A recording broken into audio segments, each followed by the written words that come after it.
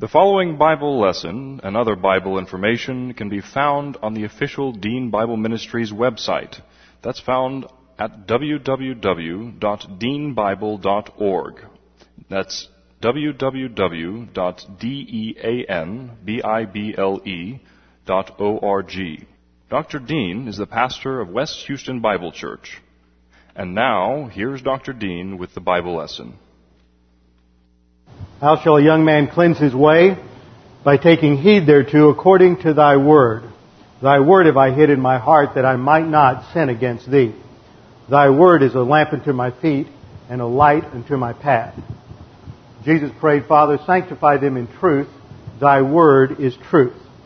For the word of God is alive and powerful, sharper than any two-edged sword, piercing even to the dividing asunder the soul and the spirit and the joints from the marrow, and is a discerner of the thoughts and intents of the heart. Before we begin our study of God's Word this evening, let's make sure we're in fellowship, ready to study God's Word. A few moments of silent prayer, so if you need to use 1 John 1:9 to get back in fellowship, you have that opportunity, and then we'll open in prayer. Let's pray.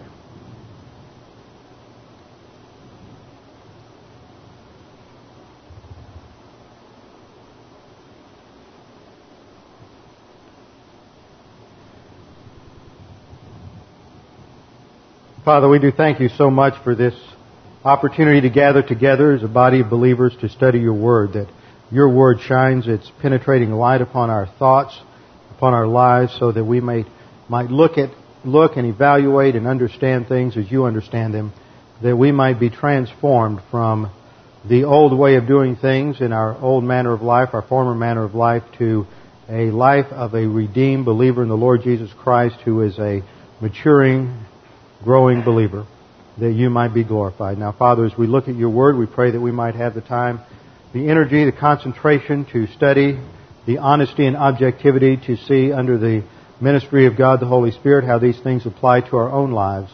We pray this in Christ's name. Amen. Open your Bibles to Romans chapter 8, verse 13. Romans chapter 8, 13, and we continue our study on the basics of the spiritual life in Romans 6 through 8. Romans 8, and we are down now to about verse 13. Just by way of review, point number 1, we are all positionally transformed at the instant of salvation. We are regenerated and we are identified with Christ by virtue of the baptism of God the Holy Spirit. This is called positional truth. We diagram it by focusing on the distinctions between eternal realities and positional or temporal realities. In terms of our eternal realities, these are our eternal possessions from the instant of salvation. We are placed in Christ by the baptism of the Holy Spirit, and at that instant God does at least 40 different irreversible things in our lives. We are reconciled to God. We are redeemed. We have been bought with a price so that we are no longer our own, but we belong to God. We are regenerated. We are instantly, at the instant of faith alone, in Christ alone, God the Holy Spirit creates and imparts in us a human spirit, and we have a new life in Christ. We are adopted into the family of God, and we are part of the royal family of God. We are a new creation in Christ. We are freed from the power and dominion of the sin nature, even though we still have its presence. We are given a new life in Christ, and we are to live, Paul says, as we studied in Romans 6:4, in that newness of life. We are sealed by means of God the Holy Spirit, and we are indwelt by God the Holy Spirit. But we have a temporal relationship based upon our obedience to God's Word. We call it being filled by means of God the Holy Spirit, and it is roughly the same as walking by means of God the Holy Spirit. It is also called walking in the light in Ephesians chapter 5, so that when we sin, we are said to be walking in darkness. As we have seen in our study of Romans 8, we can walk according to the sin nature, or we can walk according to the Holy Spirit. So whenever we sin, we are out of fellowship. We're no longer abiding in Christ, no longer walking by the Spirit. We're walking according to the norms and standards of the sin nature, and we are in carnality and under the control of the sin nature. But no matter how bad things get, there's always recovery, and this is through 1 John 1:9, when we confess our sins. That means to simply admit or acknowledge our sins to God the Father, and we instantly recover fellowship. Now that is the subject. Positional truth is the subject of Romans chapter 6. This is our new position in Christ, and because of that, the power of the sin nature is broken. So point 2, we saw that we have genuine freedom in Christ. This is not freedom to do whatever we want, but freedom to live outside the dominion and tyranny of the sin nature. And point 2 is that genuine freedom demands responsibility. We are not to be irresponsible, licentious, libertine, but we are to walk as Scripture commands. Genuine freedom demands responsibility, and believers are responsible to live on the basis of their new position in Christ. Everything that we have in Christ makes us spiritual aristocracy, spiritual royalty, and that belongs to every single member of the church in this church age at the instant of salvation. Now we have looked at the plan of God, the blueprint, the 3 stages of salvation, and what I want to emphasize here is the bottom line. At phase 1 salvation, that instant in time, when we trust Christ alone for our salvation, we are justified and we are freed from the penalty of sin. The power of the sin nature in terms of its tyranny is broken, so that during phase 2, which is the spiritual life, we can grow or advance in our spiritual growth, and as we do, we are experientially freed from the power of sin, so that we can advance spiritually. Phase 3 is glorification, when we are freed from the presence of the sin nature. Still in terms of review, point 3, our new position gives us a new master, the Lord Jesus Christ. We're not independent of a master. Romans 6 says that we are now in bondage to righteousness and in bondage to the Lord Jesus Christ. Point 4, man on his own. This gets us into Romans 7. Man on his own, either before salvation or after salvation, even with the law, is incapable of doing the good, the intrinsic good, divine good, that which measures up to the perfect righteousness of God. We can neither do good or avoid evil. Paul says, I can't do the good that I want to do, and the evil that I don't want to do, I can't avoid it. So, man on his own, even with a regenerate nature, even with a new spirit, cannot, not the Holy Spirit, with that new human spirit, cannot do what God demands.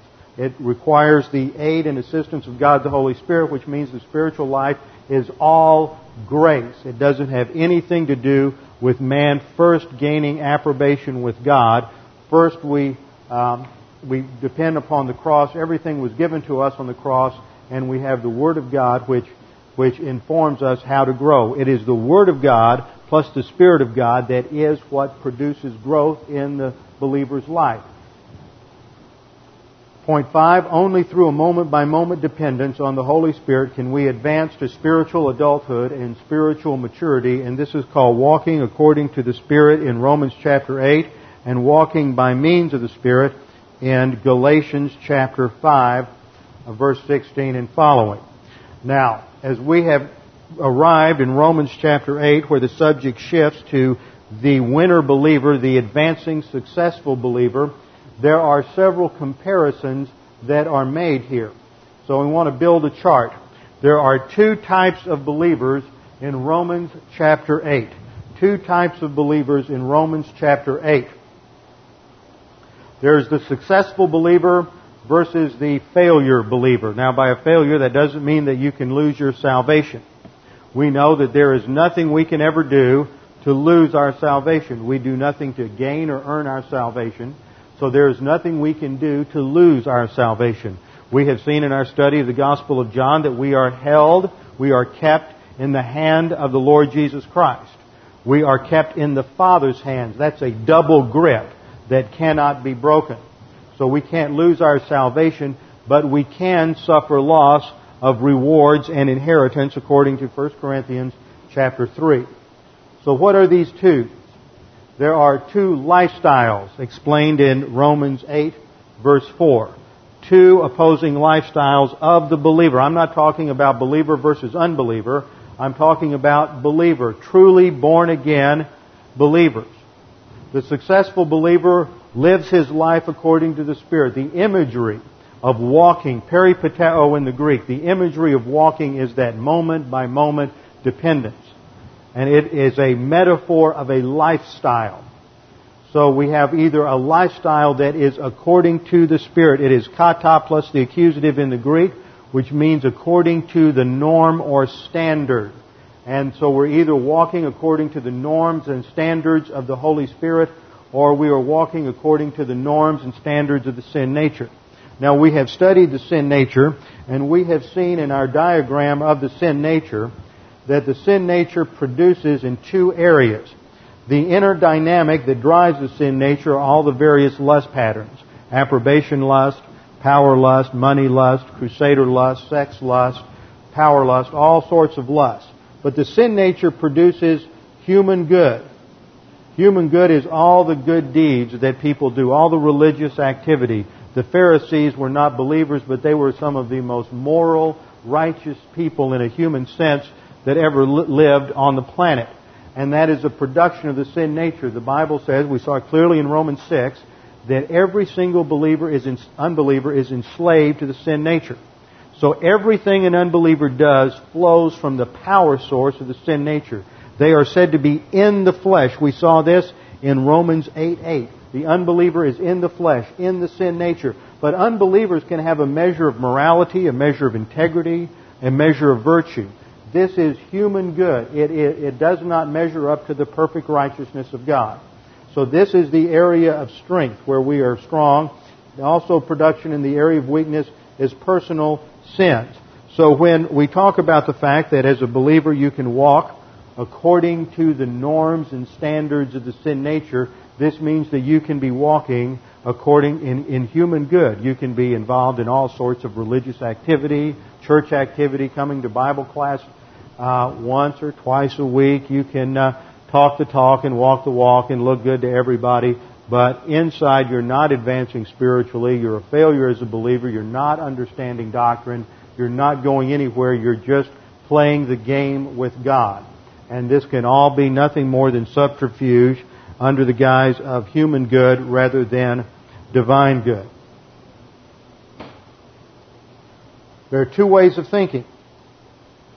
Thinking according to doctrine, what we call divine viewpoint. The Bible presents one coherent, consistent viewpoint on every detail of life, and that is God's viewpoint. It is called truth with a capital T in the Scriptures. It is the Word of God, and we call it divine viewpoint or doctrine. All the teaching of Scripture in every area of life. And we are to renovate our thinking. We are to renew our minds, Romans 12:2 says, according to divine viewpoint, according to doctrine. So the believer that is successful is going to be walking according to the Spirit, going to be filled with the Spirit, learning doctrine and applying doctrine. It's not just a matter of coming to Bible class, filling up your notebook with information, and going home and thinking that because you know a lot, you know the terminology, and you know about events in the Bible, and you can talk and communicate with certain vocabulary, that it is really part of your internal soul as what the Bible calls epignosis, or full knowledge that is productive for spiritual growth. As a believer, we either operate on doctrine or we're operating on worldly thinking. Worldliness is a thought form. We call it human viewpoint or paganism, pagan thought. And so we have human viewpoint and paganism, and we're seeing the contrast in that in our study in Sunday morning in Judges. There are two ways of thinking, one or the other. You can be a believer and operating on all sorts of worldly ideas and concepts, worldly problem-solving devices, how to make things work in your life, how to solve your problems, and it doesn't do any good. It just produces failure. There are two results outlined in Romans 8:6. The first is life and peace. If you're walking according to the Spirit, learning doctrine and applying doctrine, and living according to divine viewpoint, then the result is a fullness of life. Jesus called it the abundant life. And peace. Peace with God, stability, tranquility. The other result, for the failure believer who's walking according to the sin nature, life comes up with emptiness. There is temporal or carnal death. There is misery. If you want to have a life that is made up of failure after failure, that is made up of one disaster after another, then just walk according to the sin nature and think that you really don't need to be getting doctrine on a day-by-day basis. So I said Sunday, that's one reason we have the tape ministry, is because we all need to be reminded of God's Word day in and day out, continuously. It's not just a matter of showing up and hearing a message on Sunday morning or on Wednesday night. It has to be continuous. We have to change everything about how we think. And this does not happen just in 1 hour segments once a week. When you think about how much pressure there is on us from the cosmic system, how many ideas that we think are really wonderful that are not biblical, that we've managed to buy into, that make our life work, or seemingly make it, they seem to make it work, and the purpose of the Christian life and coming to church is to renovate our thinking. We can't get rid of all those false concepts by just an hour a week. It needs to be continuous. You need to be listening to tapes. There needs to be this continuous washing of the mind with the water of the Word. There are two attitudes towards God in this section.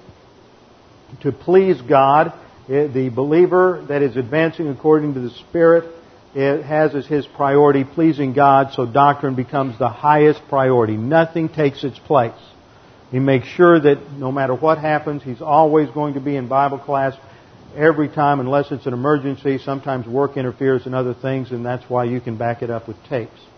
The believer who is operating on the sin nature becomes complacent towards God, and the Scripture says their attitude is hostile towards God. Now they may say, "Oh, I'm not hostile." I can tell you any number of people that are just sweet and lovely and moral, and they're involved in all sorts of religious activities, said they're not submitted to doctrine at all. They're not letting it change the way they think. They are indeed hostile to God, but they don't have a hostile attitude, so everybody thinks they're just wonderful. There are two different kinds, and what we're going to come to tonight when we look at verse 13 and following is that there are two different categories of sons.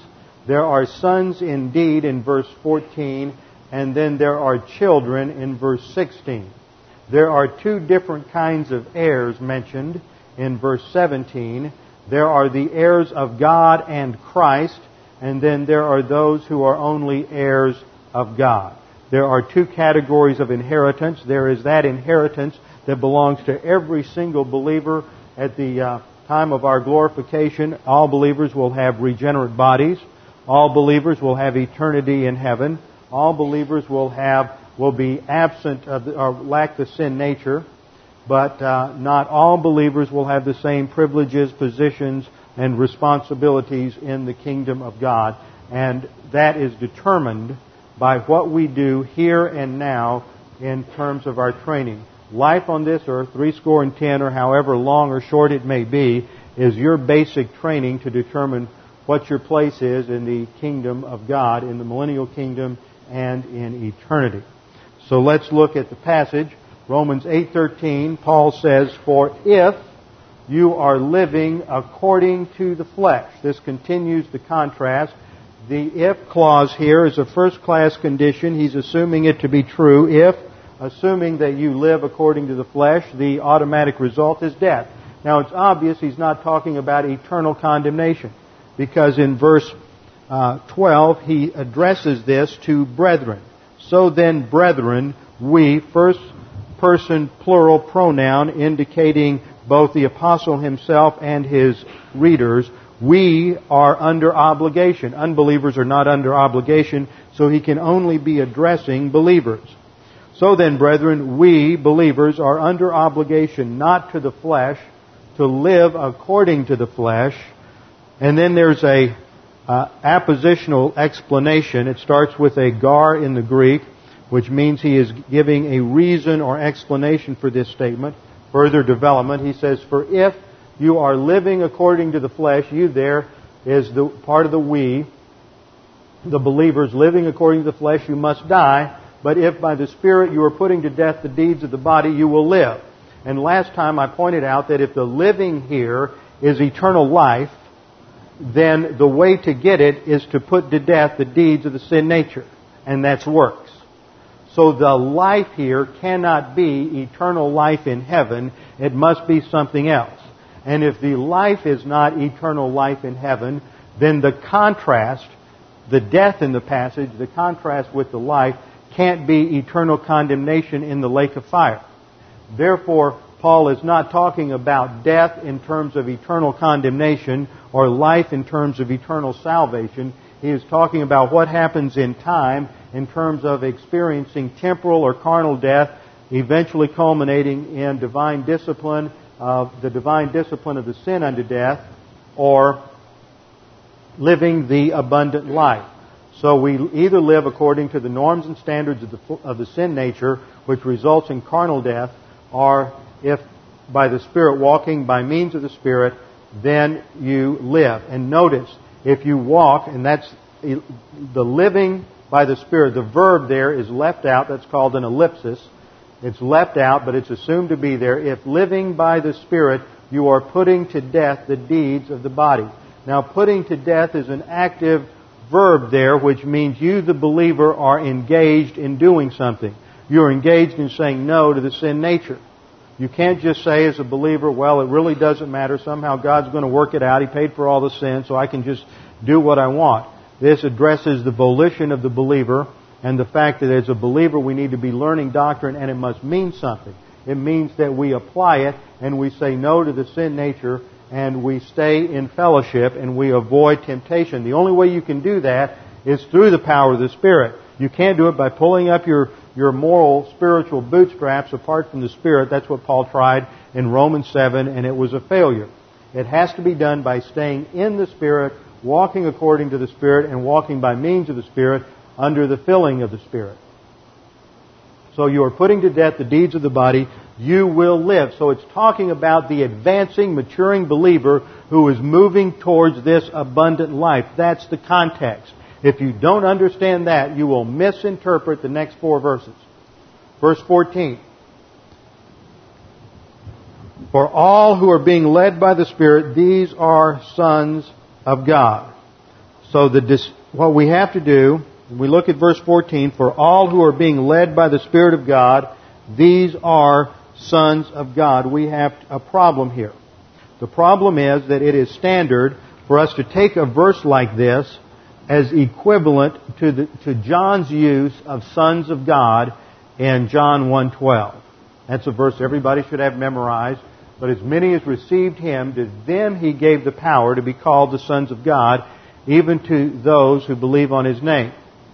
Now in that verse we read, but as many as received Him, to them He gave the power to be called the sons of God. So that is a starting point, and there it recognizes sonship as a positional factor. As a positional factor. As I stated earlier when we had the left and right circle diagram there, that as when we enter into that left circle at the instant of salvation, we're adopted into the family of God, and we are given the positional title sons of God. That is a technical term that comes out of the Latin or Roman background, and we will see its implication in a few minutes. But that is not the way Paul is using the term here. In this passage, I want you to notice, just look down to verse 15. For you have not received a spirit or an attitude of slavery leading to fear again, but you have received a spirit of adoption as sons, by which we cry out. But he's talking about a particular kinds of son. In verse 16 and 17, he shifts from talking about the huios, the adult son, to the technos, the child of God, the infant, the baby. So he's not looking at this in terms of the position of adoption here as adulthood. He's looking at it experientially, and we've seen that's the whole context of Romans 6 through 8 is the experience of the Christian life, not entering into the Christian life. So there's a couple of points we have to observe in the contrast between this passage and John 1:12. First of all, at the instant of salvation, every believer is regenerated and adopted into the royal family of God. That is a non-experiential reality. You don't feel like it. You don't get a piece of paper that says you're now adopted, but that is the reality. That's why you are sealed by the Spirit. It's God's, as we say down in Texas, you've been branded by God, and that mark of ownership is there forever. Point number 2. At the instant of salvation, we're all spiritual babies. We're all infants spiritually. So experientially, we are infants. Positionally, we are sons. Point number 3. A huios is a term for an adult son. Huios in the Greek refers to an adult son. And this is our position, but is not our experience. That only comes through spiritual growth. Point number 4, in John 1:12, it is possible to understand the term there of son, be called the sons of God in terms of the ultimate purpose for our salvation. In terms of that is our ultimate purpose. Remember, God saved us to be mature. He didn't save us to be babies. He didn't save us. You hear some people every now and then say, well, I'll just be glad to be in heaven whether I'm in the ghetto or in a mansion. I don't care as long as I'm there. Well, I think people will care. John certainly emphasizes in 1 John the fact that there will be shame at the judgment seat of Christ to believers who are failures. We are saved to advance to maturity, not to remain babies. So it's possible to understand John 1:12 that we are called sons of God because that is what we are to be. Point number 5, several passages indicate that sonship in the New Testament is a result of character development, not simply faith alone in Christ alone. Let me say that again. There are several passages that indicate that sonship is a result of character transformation, not simply faith alone in Christ alone. But salvation, entering into the family of God, gaining eternal life in heaven, is not by works. It's not by works of righteousness which we have done, but according to His mercy He saves us by the washing of regeneration and renewal of the Holy Spirit. So it's not by works. So how do we handle this?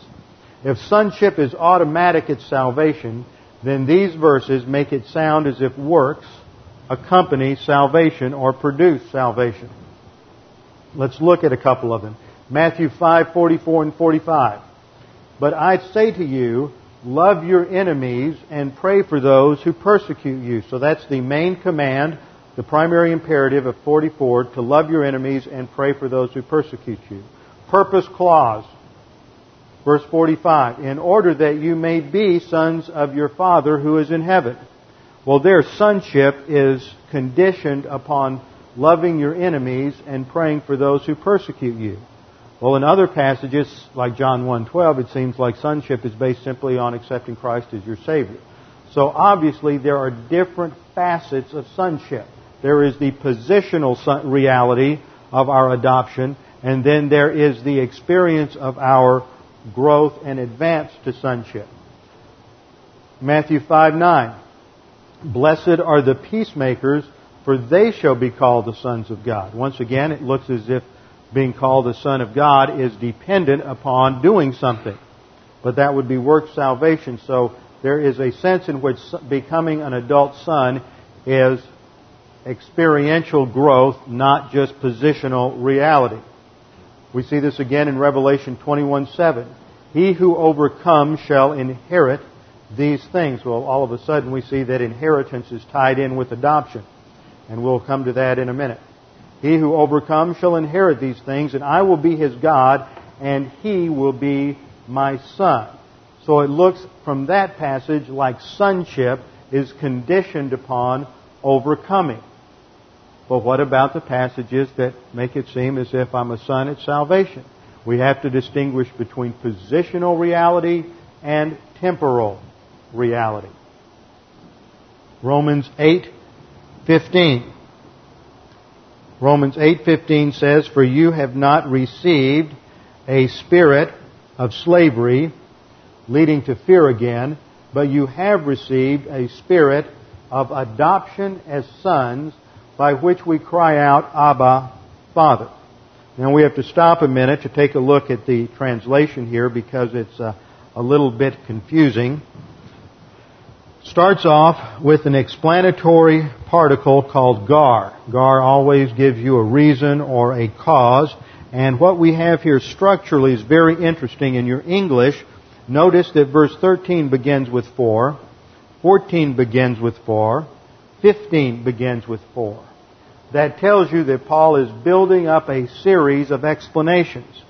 Now, last time I pointed out when we studied verses 7 through 10 through 11 that starting in verse 9 you have a series of but ifs.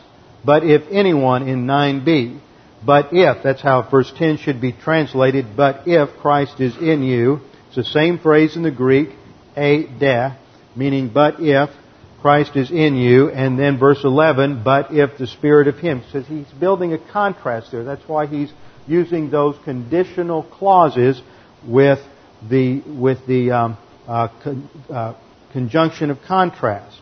But he's doing something different in 13 through 15. He's building explanations. He's staying on the same subject of the believer and building one explanation upon another. Now here he says in verse 15, for you have not received a spirit of slavery. Now, what in the world is a spirit of slavery?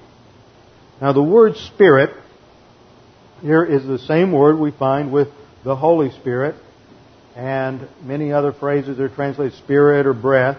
It's the Greek word pneuma. P-N-E-U-M-A. Now the word pneuma has a variety of meanings. It can mean wind. It can mean breath. It can mean spirit in the sense of the human spirit. It can even stand for the soul in some places. That as the spirit and soul are united together in the regenerated believer, sometimes to emphasize one aspect or the other, the combination is called either the soul or the spirit, where both are in view. Sometimes it simply refers to the immaterial part of man in contrast to the material part of man. And in other passages it refers to angels or demons. Now, there are some folks who, when they get to a passage like this, they immediately want to jump to that demon explanation. You'll also have passages that talk about a spirit of bitterness and a spirit of anger, and they'll immediately want to explain that as oh, this is a demon. See, if you have a problem with anger in your life, or you have a problem with bitterness, it's because you've got that demon bothering you, and you just have to expel that demon. Well, that's just bad Greek and lousy theology. The word spirit also can mean, according to Bauer, Arndt, and Gingrich, a disposition or a state of mind. A mental attitude, in other words.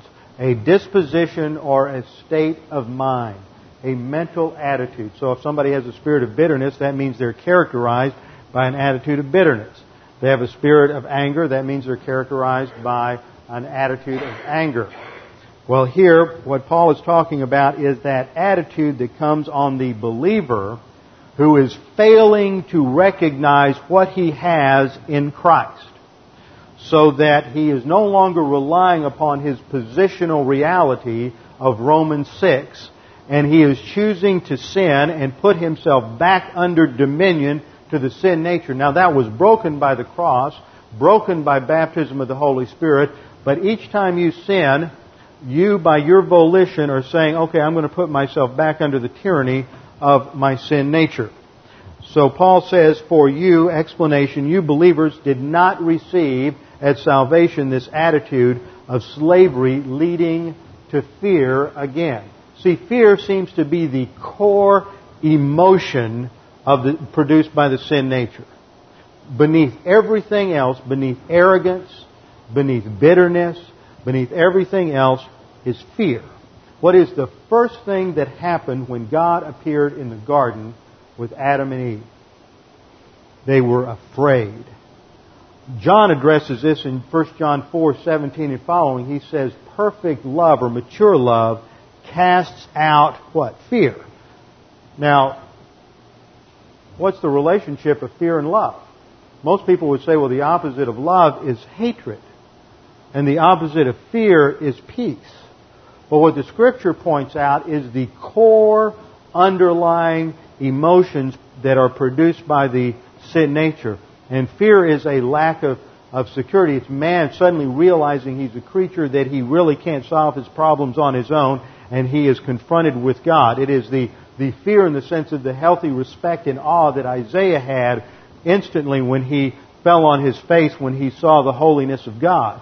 In that sense, it's not the sinful emotion of fear of the Lord that is a positive, the awe and respect for God, realizing His creatureliness. But when you're in carnality, it is a fear that eats up the soul and destroys, and the only solution is becoming mature and advancing in the spiritual life to the point that we have that kind of love that Jesus commanded as the new commandment in John 13:34 and 35, that we love one another as Christ has loved us.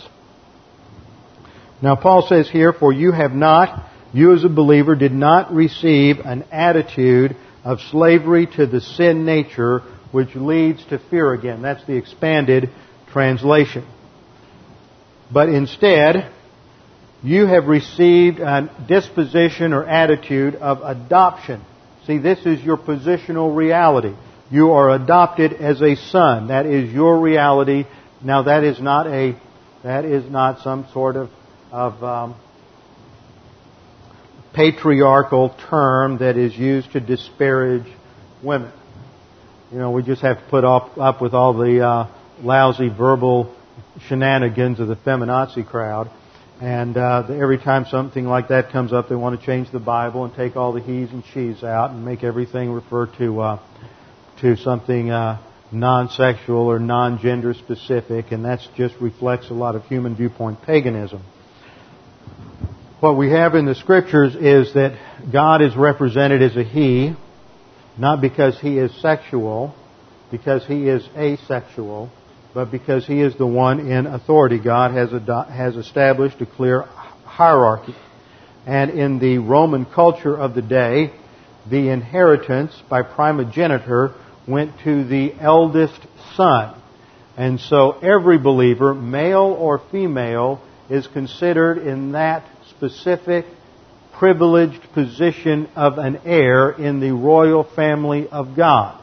So this is not some sexist term that is running down women. It is a very technical term, and it means that we have all of the privileges and rights that are granted to the eldest son in a Roman society, and that applies to everyone in the body of Christ, because with the baptism of the Holy Spirit, there is no longer Jew nor Greek, male nor female, bond or slave. And what that means is under the Jewish economy, in the Mosaic law, that if you were a woman, you could not enter into the inner part of the tabernacle or the temple at all. You were restricted. If you were a Gentile, you were restricted.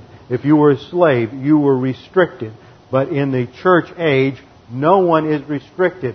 Sex, economic status, slavery status are no longer issues for access to God. Every believer is a priest, a royal priest in the royal family of God, and has the same equal access to God and the same privileges, and that's all part of our sonship. So when we look at Romans 8:15, there is the contrast between an attitude of slavery. This is the attitude of the failure believer who keeps putting himself under the dominion of his own sin nature, and the one who recognizes his position in Christ as spiritual aristocracy and is now going to use that position to advance to spiritual maturity. Now, as we get into this, we have to take some time to look at the doctrine of adoption. This is quite a cultural difference for us. What we have to realize is that the Bible must always be interpreted in the time in which it was written. We can't look at these terms like sons of God, adoption, and other things from a Western civilization, North American frame of reference. We have to understand the culture and historical context in which this was used.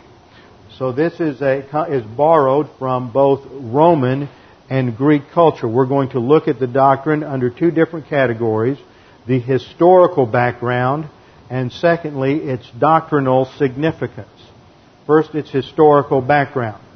The practice of adoption is used in the Bible to illustrate the new position of the believer in his relationship to God. It is the new position of the believer in his relationship to God.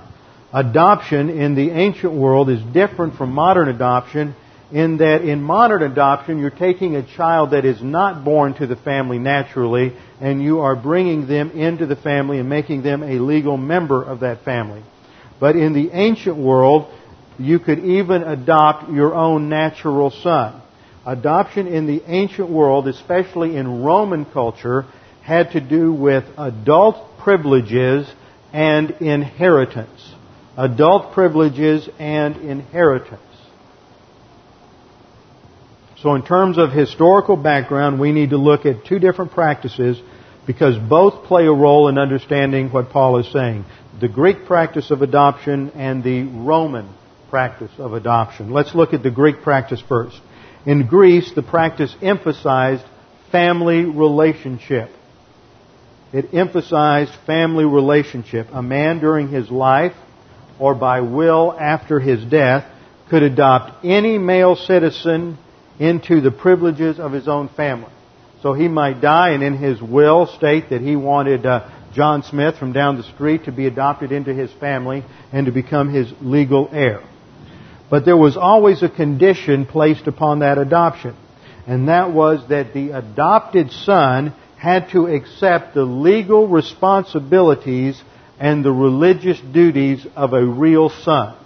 It wasn't just that he's designated as such by the will, but he has to use his volition and accept the responsibilities, the obligation that went with that. Now, I use that term obligation because Paul uses it in verse 12. So then, brethren, we are under obligation as believers, not to the sin nature to live according to the sin nature, and then he breaks off in what's called aposiopesis, which is a sudden break in thought because he's getting a little emotional. Not according to the flesh, but finish the sentence, but according to the Spirit. We do have an obligation as believers, a responsibility, because we have been bought with a price. We are not our own. We are now owned by the Lord Jesus Christ. We are in His family. So that's where this idea comes. I think Paul has more the Greek idea in mind when he talks about certain aspects, and sometimes the Roman idea sort of blends the two together.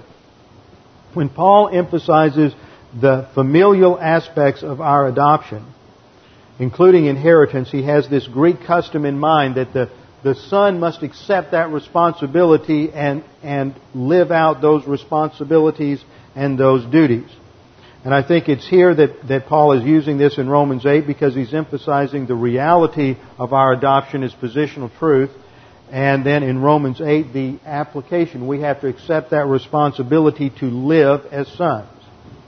The Roman system of adoption was much more severe and demanding and put a heavy emphasis on the authority of the father over the son. It was the law of the patria potestas. Patria meaning father and potestas, power, where we get our word omnipotence, potence, power. The power of the father, the authority of the father. A son is little better than a slave until adulthood. That's the background for understanding many of the factors in Galatians chapter 4 on adoption over there. The Roman custom emphasized the authority of the father, and it was designed to protect the aristocracy of Rome and to preserve the inheritance, so that if the natural son grew up and he was incompetent and he was irresponsible, then the father could choose another heir, another son, adopt him, and then pass on the family name and fortune to this adopted heir, thus preserving the family lineage and the family property. The procedure of adoption began with a ceremony. There was a purchase called redemption, where it was a symbolic purchase, where the new son, there was a purchase price paid, and the adopted son was paid for his freedom. So he is, in a sense, he is redeemed from bondage, just as the believer is redeemed from bondage to the slave market of sin. Once he accepts that purchase, then he comes under the authority of his new father. He moves from the authority of his natural father to the authority of his new father, just as the believer shifts from being under the authority of the kingdom of Satan to the authority of God. That's what happens. We transfer authorities at salvation. We don't become our own boss. In Roman adoption, inheritance is emphasized more than blood relationship, and the point is the preservation of property. In the first 14 years in the Roman system, the son is put under a slave called a pedagogue, and that's the emphasis in Galatians 4. And the pedagogue is responsible and to bring him home and discipline, and that is used by Paul as the role of the Mosaic law for the immature believer in terms of looking at it as a timeline of history, that the human race is immature before the cross, more complete after the cross.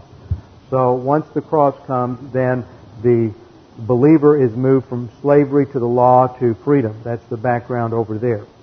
Now the point of all this is to preserve inheritance and to pass it on. So God has an inheritance for us. Now what is the doctrinal significance? The doctrinal significance is that the believer now has the position of being a son of God. He now has that position, and we are to decide whether or not we are to live up to those responsibilities. That's the background for understanding Romans 8:16 or 8:14, where it says, "For all who are being led by the Spirit of God." This is not talking about every believer. This is talking about the advancing believers who are willing to follow the leadership of the Holy Spirit. The immature believer, the failure believer who is in carnality the whole time, isn't learning doctrine, isn't applying doctrine, isn't putting to death the deeds of the flesh, that's the immature believer. That's the contrast. So the one who is putting to death the deeds of the body will live. This is the one who is being led by the Spirit. The Greek word there is ago, which implies volition on the part of the person who is following. The Holy Spirit is out in front, and the person following makes decisions to follow. It is not like the verb that is used in 1 Peter chapter 1, 20 and 21, where Pharaoh, where it talks about the prophets were moved by the Holy Spirit. That's like the wind pushing a sailboat along a lake or out in the ocean. There's no volition involved there. They were just moved along by the superintending, guiding force of God the Holy Spirit in inspiration. It's a different word. Ago involves that our volition is clearly involved. We have to decide whether or not we're going to follow, whether or not we're going to walk by means of the Holy Spirit. So it is those who are willing to be led and to follow and walk by means of the Spirit that are sons of God. So these are the two sonships. The sonship of positional relationship and the sonship of those who advance to sonship. And it is only the adult sons that are going to be qualified to have an inheritance in the kingdom of God and to rule and reign. And so sonship is the result of maturity. We are not to just fold up our hands and remain immature. One of my favorite quotes is from Earl Rodmacher, now Chancellor of Western Conservative Baptist Seminary, and his statement is that the evangelical church in America is the largest nursery in the world. And the problem is that very few people have a vision for getting the inhabitants out of their diapers.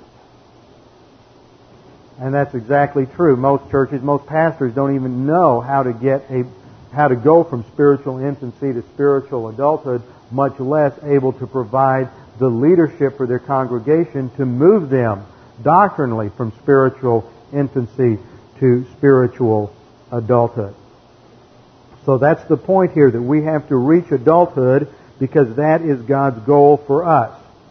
Now verse 15 introduces the concept of adoption again, and then it is tied, by the time we get to verse 16 and 17, to inheritance. Now I want you to look at this.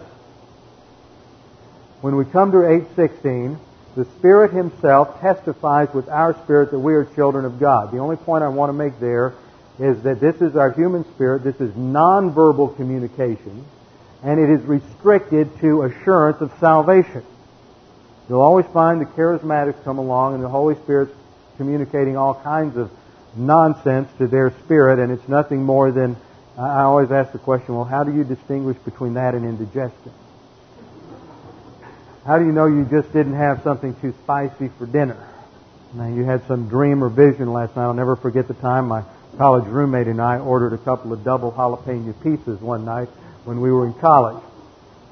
The nightmares we had that night. All that Romans 8:16 is saying is that the Holy Spirit is, just as the Holy Spirit convicts the unbeliever of his unbelief and of unrighteousness and of judgment in John chapter 16, this is the same kind of term. It's martyreo here, which is a legal courtroom term, just as elencho is in John chapter 16, and is simply a term that the Holy Spirit is confirming to us non-verbally a sense of assurance that we are believers. We are in the family of God. Now, when you get to Romans 8:16 and 17, the problem is punctuation in the English Bible. You've all seen this before, but I don't want you to forget it, so we keep repeating it. Look at this sentence up on the overhead here. Now, how would you punctuate that sentence? I just want you to think about it in your head. How do you punctuate that sentence? Now, in most groups, a woman will punctuate it like this. A woman, colon, without her, comma, man is nothing.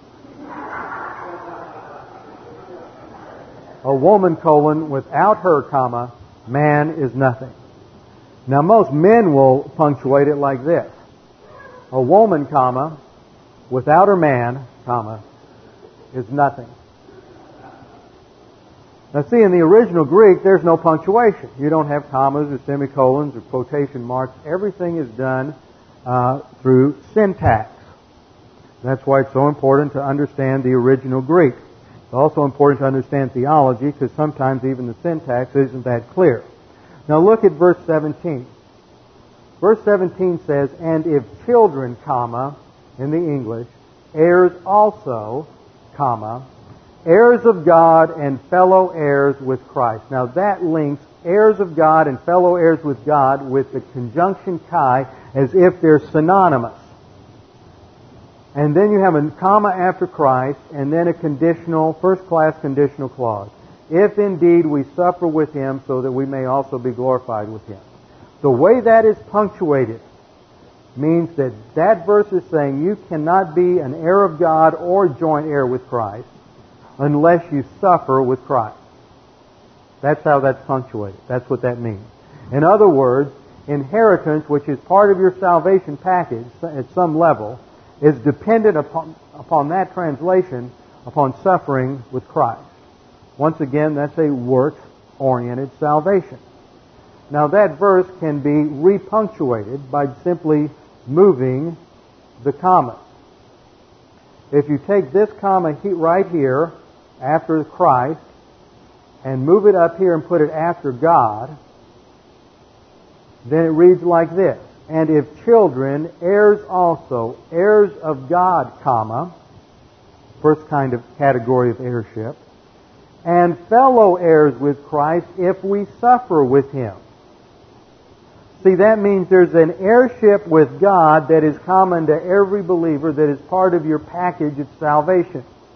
And then there's an additional inheritance that comes as a result of maturing and willingness to suffer for your faith, and grow and mature through that suffering as you advance to spiritual adulthood.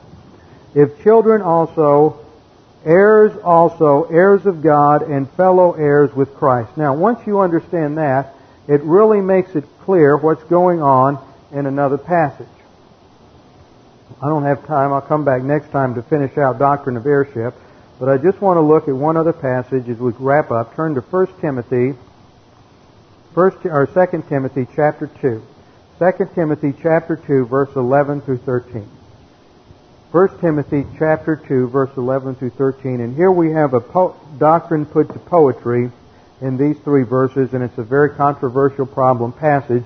But once you understand that there are different categories of inheritance, and that believers who advance to the second category have the privilege of reigning with Christ, and those who are failures are going to enter into heaven yet as through fire, according to 1 Corinthians chapter 3, then it makes all the difference. These are all first-class conditions, by the way. For if, and we assume it's true, that we died with Him, that's positional death, identification with Christ in His death, burial, and resurrection, Romans 6, 1 through 4. For if we died with Him, we shall also live with Him. That's a true statement. If you are identified with Christ in His death, burial, and resurrection at the instant of salvation, then you will live with Him. Eternal life in heaven forever and ever. Second clause, if we endure, we shall also reign with Him.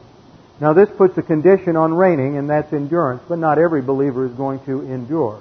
Not every believer is going to persevere. Some will fall away. They will not all abide. They are that third branch in John 15 that is gathered up and taken to judgment.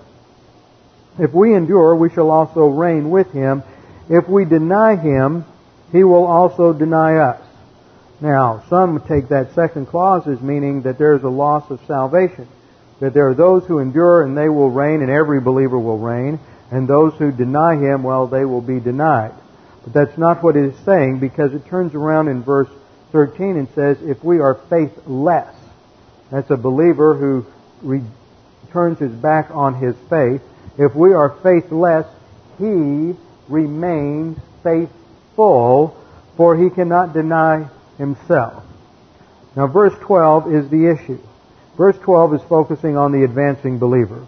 If we endure, we shall reign with Him. That is rewards, and that is position in the kingdom.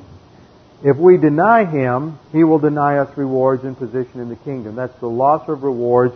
The believer who denies Christ, denies His authority in his life, and does not advance to maturity, but goes out and lives as he will lose rewards at the judgment seat of Christ. Instead of having gold, silver, and precious stones, he will have wood, hay, and straw.